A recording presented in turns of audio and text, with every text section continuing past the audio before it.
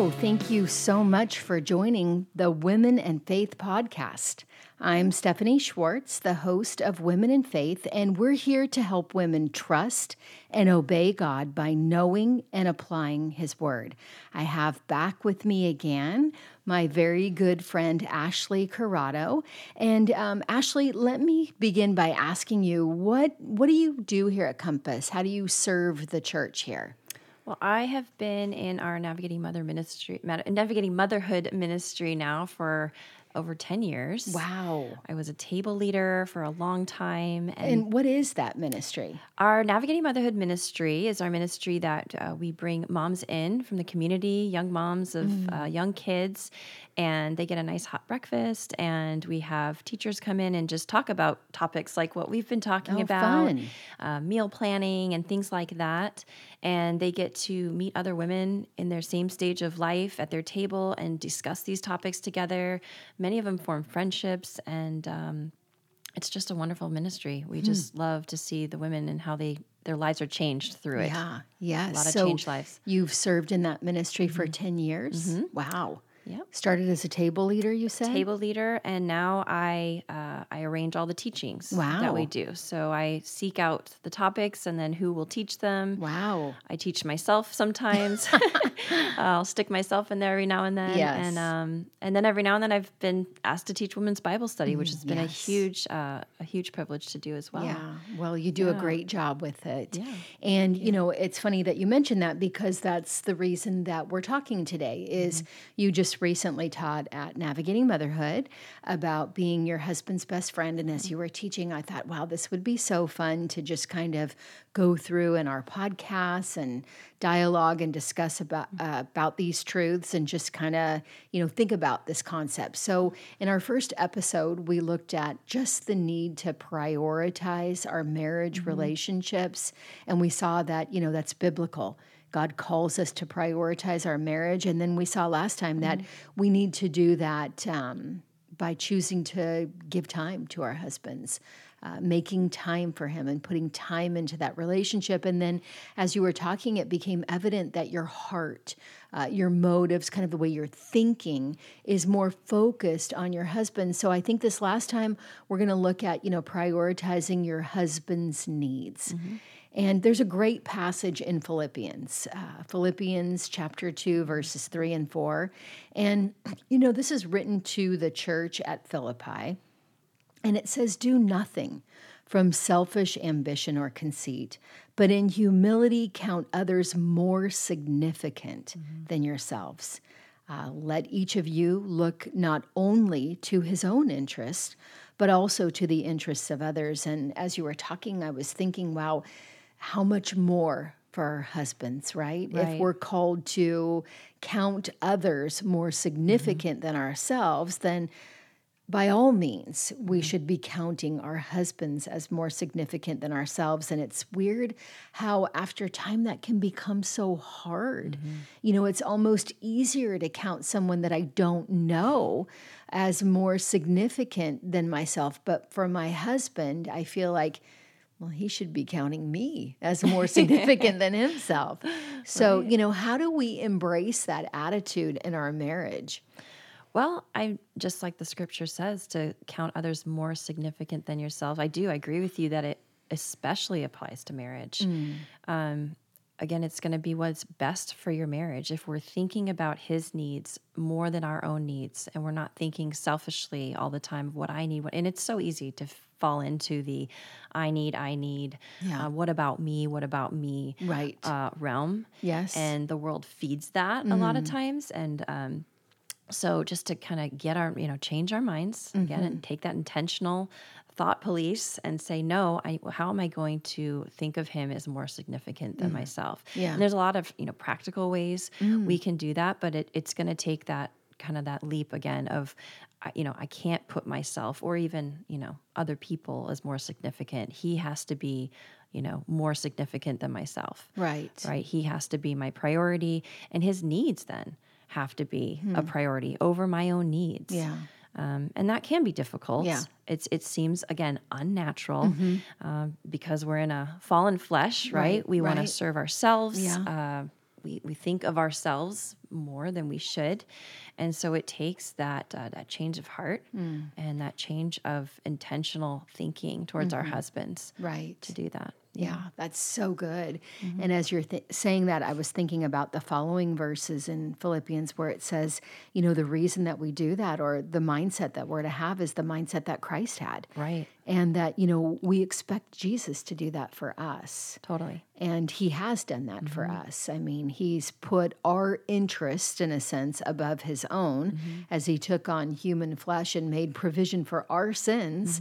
And yet we complain or fight or shake the fist at the concept of putting our husbands before ourselves. And we probably look pretty foolish from Right. heaven's perspective when we do that. If we're believers and we have seen what Christ has done for us to atone for our sin, that he did that for enemies, truly. Because Yeah. before we were believers, we were enemies of God. That's what the Bible says. Wow. Yeah. And a lot of times it can seem like that in our marriage, depending on where your marriage Yeah, is, right? That you might yes. be living with an enemy, so to speak. Right. And the thought of counting that person as more significant just seems impossible. Yeah. But when we can look back at the cross, we can look back at what God's done for us. It's just, we have no excuse. Yeah. We're without excuse. Yeah, I mean, there totally. really isn't an excuse. Yeah. So That's so good.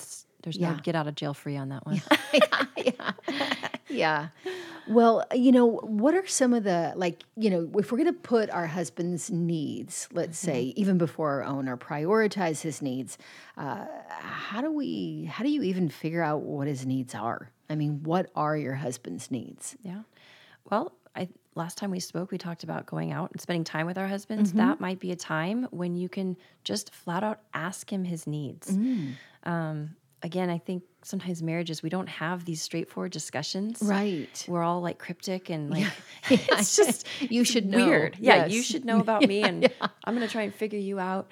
And it doesn't serve either person well. I think just Right. coming out and saying, what do you need from me? Right. What do you need from me today? A lot of times I'll ask my husband that in the morning, like, is there anything you need from me today? An errand or, Right. something around the house or whatever it may be, but needs, in the bedroom, I mean, really try to touch all areas and find out what he needs, because it's going to vary from Right. man to man. Right. Totally. But there's a few common categories that I think most men, Right. fall into that we can really attend to. Right. Right. Yeah. Yeah. What categories would you be referring to there? I mean, I think one is just if you're, just around the house, just helping him, especially if he's the main provider in the home. Yeah.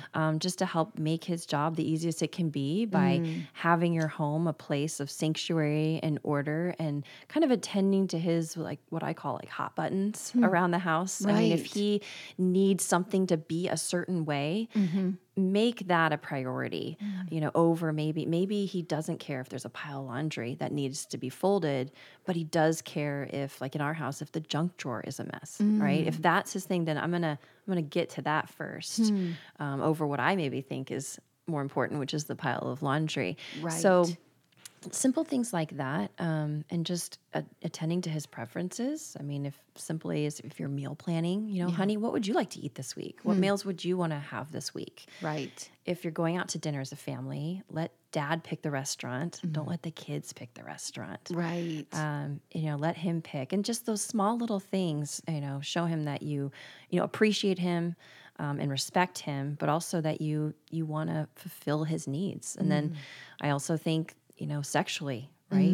We can all agree that most men, that is Yeah. a huge priority, Right. is the sexual relationship in a marriage. And it's a huge thing to God too. Right. So as wives, we really need to prioritize that one. And that one can and sometimes be like the most difficult, which is strange. But Right. Yeah. it's Well, one of what those do you strange mean truths. it's a huge thing to God? I don't get that. Well, when we talked about that verse in Genesis 2:24, it says the Right. two become one flesh, right? right. And we can say that they're speaking metaphorically, right? We're becoming one unit, but that's also speaking physically. I mean, it's speaking to the intimate relationship in marriage, and God has reserved sex for a marriage between a man and a woman.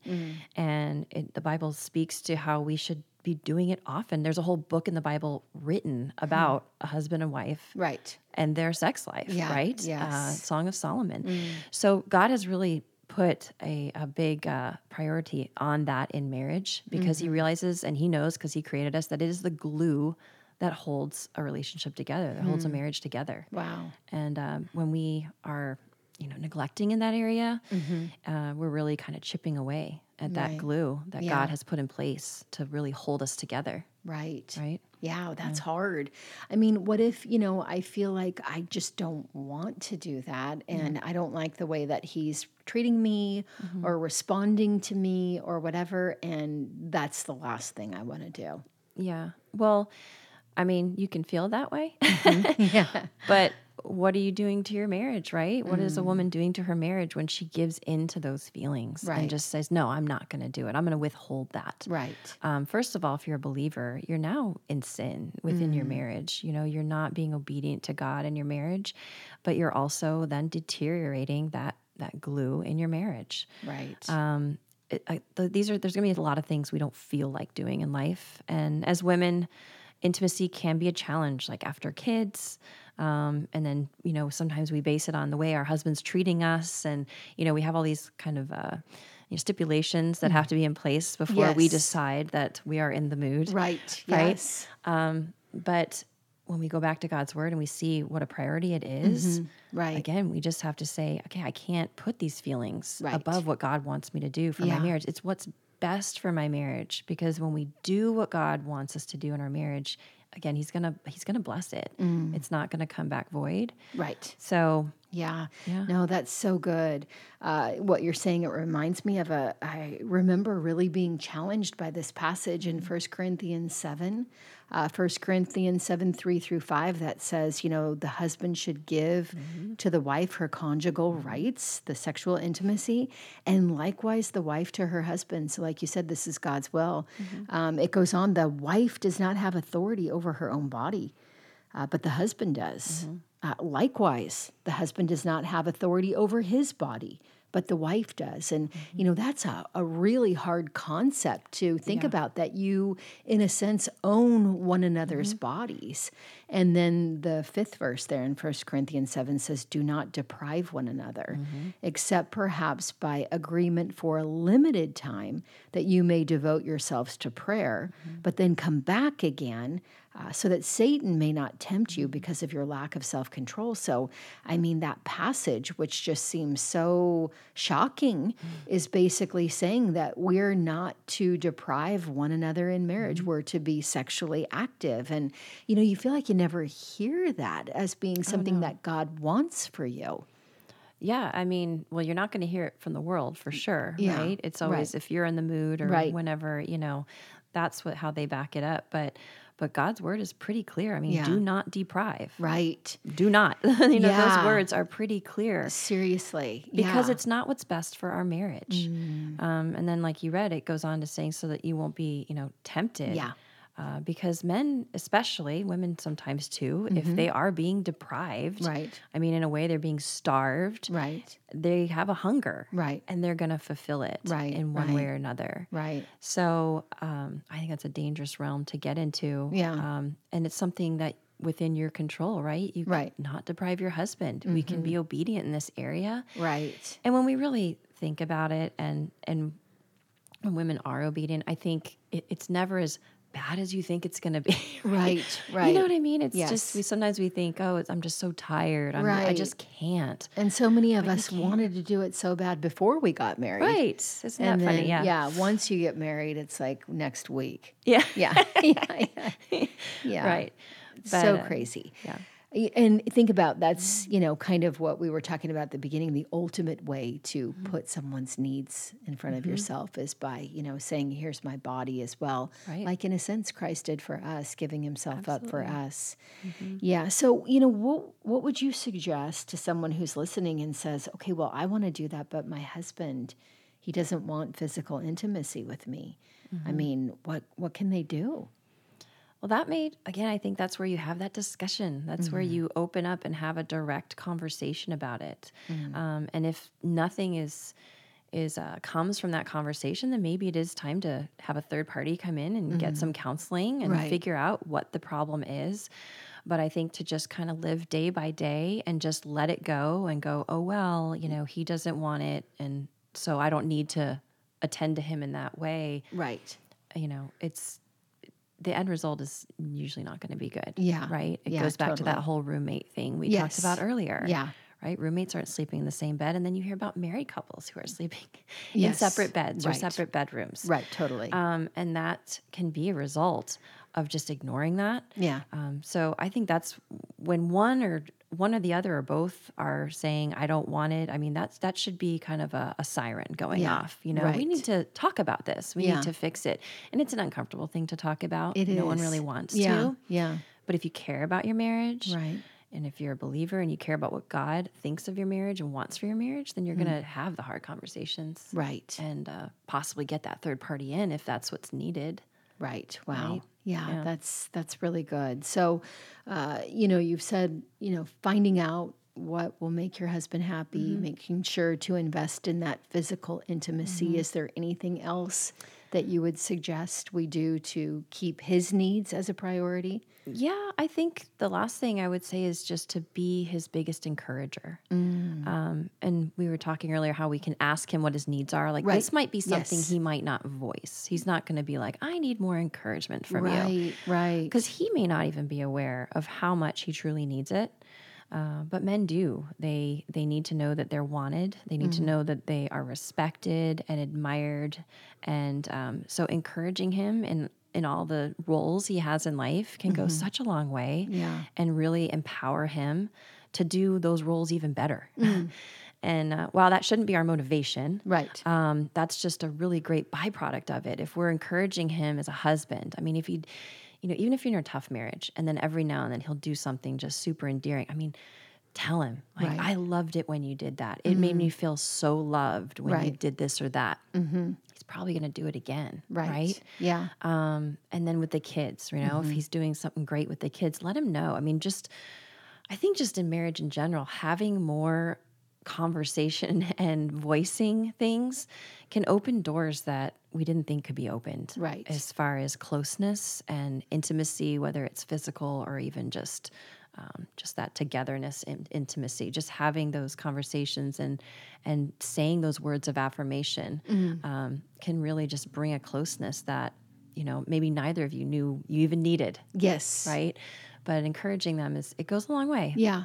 I mean, most men really, really, they truly need it. Yeah. Yeah. Oh, that's super good. I remember recently even hearing Pastor Mike say, sometimes men just like to be encouraged for who they are. Right. I love your sense of humor, or I love the fact that you're such a hard worker, or, I love the fact that you're fearless, that, you stand up for whatever, and just encouraging them in who they are along with what they're doing. Absolutely. So, yeah, that's so good. Yeah. Well, what about, someone who's feeling like, my husband doesn't deserve any encouragement, and I don't want to encourage him because he's really difficult, and I just will make him feel like there's no motivation to change if I tell him, oh, you're so great and you're doing good, when really he's not. Yeah. I mean, that can be hard, but there's always something. I know sometimes we can be in a difficult marriage and it's so easy to see all the bad and all the things he's not doing right or how he's not acting right. And it can cloud over any positive thing that might be there, but it's there. So I encourage women to really look for even the smallest positive thing. If your husband's not killing it in the husband area, you don't have to tell him he's the best husband in the world. Right. But you can point out that little thing that he did or said, or like you said, a character trait of his that is just admirable. Right. And point that out. And that you kind of have to get over your pride to Yes. do that Yeah. sometimes. Yeah. That's a pride issue with us women sometimes. We think, well, Yes. I don't want to. And he, I'm doing all this and he's not doing this. And, Right. and to say that, you feel like you're like giving up your firstborn, right? Yes. Yeah, totally. To give him a compliment. Totally. But it shouldn't be that way. I mean, because once it's out there and you see again that it doesn't come back void, you just realize like, well, that wasn't so hard. Yeah, that's super good. We build it up in our minds. Yeah. Yeah. That things are totally. going to be harder than they are, I think. Yeah. Yeah, those are such great practical tips. I'm bummed that we're out of time. I know, me too. It just went by so fast. Well, clearly, I mean, we can see from what we're discussing and from what you've said to, prioritize our marriage. We need to really think about our husband's needs and prioritize his needs. So thank you to everyone who's listened. Please don't forget to subscribe to Women in Faith, the podcast. Share this and like it and even comment on it. And if you'd like to, email us at wf@compasschurch.org with any questions that you might have or topic suggestions. And Ashley, again, thank you so much for taking the time to be with me and to just share with these super important with us about the super important topic, of prioritizing that marriage relationship and how to do it. Thank you. Okay. Bye-bye. Bye.